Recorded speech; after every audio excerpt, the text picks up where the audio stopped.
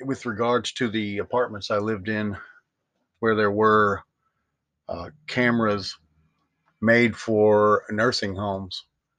Um, I mentioned that in my earlier podcasts. I have witnesses to it. I took pictures of it. I looked the serial number up, and it came up as a camera from a spy shop in Portland, Oregon. Uh, so it was real. I had my son looked at it. My wife looked at it. Well, soon to be wife. Uh, yeah, so she looked at it.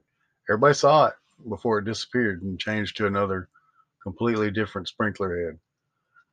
So in that same complex, like one day, for instance, I was uh, we were watching a show in the morning. It was early. We were watching the news, and they were talking about panhandlers, I think, and I started talking crazy because I don't like people who try to make you feel like you're obligated to give them change. I don't like that. I've never done it myself.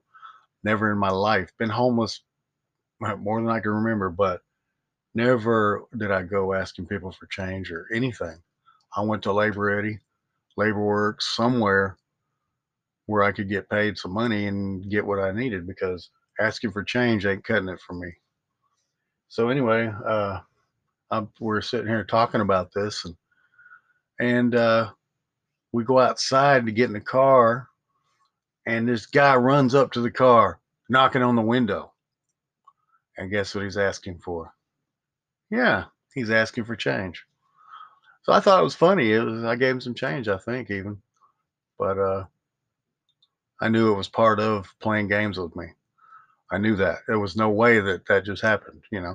But it happens. It's happened to me so much. The coincidence, yeah, that I know it's not coincidence. It's pretty obvious. But so they were listening to me in my home, watching me.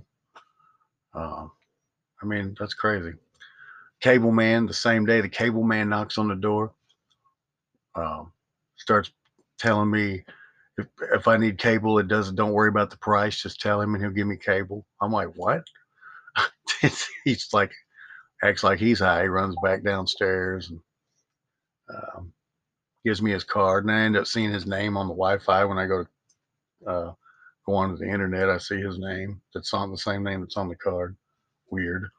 And the same day, I remember the person downstairs from me. First, I went into my. I had just moved in not too long, a few days before, and I looked into my breaker box, and I saw breakers on that didn't go to anything, or breakers on that went to things that weren't there anymore. So I cut them off because I'm like, why are these breakers even on? I cut it off, and I heard the person from downstairs run upstairs to my neighbor and knock on the door and quietly ask, but not quiet enough to where I couldn't hear them, ask about their electricity. And I heard someone say him something, and then the lady went back downstairs. So it's like they were cashing in on my electricity bill. Yeah, they were using my electricity bill to pay their electricity for a long time. Hmm. I started figuring it out, and yeah, and that come in one day and it was back on. Yeah, and I turned it back off. Yeah, the same apartment complex manager. I caught the assistant manager the day I went to the code enforcement. I came back. I went to code enforcement because they were trying to play these cigarette smell games. Somebody's been smoking, playing these games. So I went to code enforcement and told them, look, there's holes in the walls and people are complaining, pointing at other people about smoking cigarettes. Well, you're going to smell everything that's in everybody's apartment. And I just wanted them to know, don't try to play games with me. So I came in from the code enforcement that day, and the assistant manager and the maintenance man were in my kitchen. The maintenance man is down on sitting Indian style, looking under the sink, twisting the joints to the piping under the sink.